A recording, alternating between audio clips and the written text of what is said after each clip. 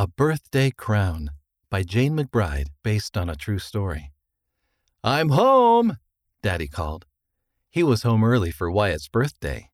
Wyatt turned 5 today. Wyatt ran to him.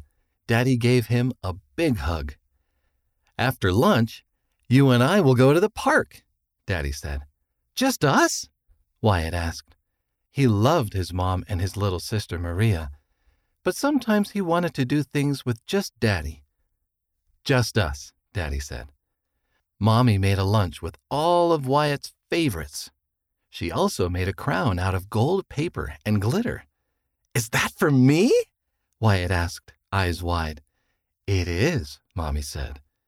"It was a special birthday." Wyatt wore the crown to the park. It kept slipping off his head, but he didn't mind. "Daddy, does my birthday crown make me special?" he asked. Daddy smiled. "A birthday crown is fun, but it's not what makes you special. You are special because you are a child of God, and so is everyone else. That means everyone is special too." Daddy and Wyatt played on the playground. Wyatt went down the slide. "Do you think I can go down the slide too?" Daddy asked. Wyatt giggled. "You're too big."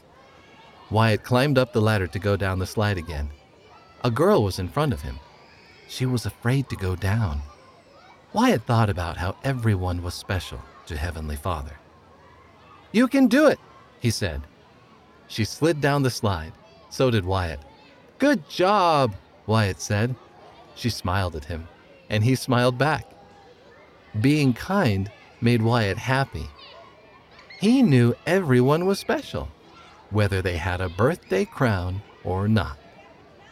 The author lives in Colorado, USA. End of the story, read by Wes Nelson.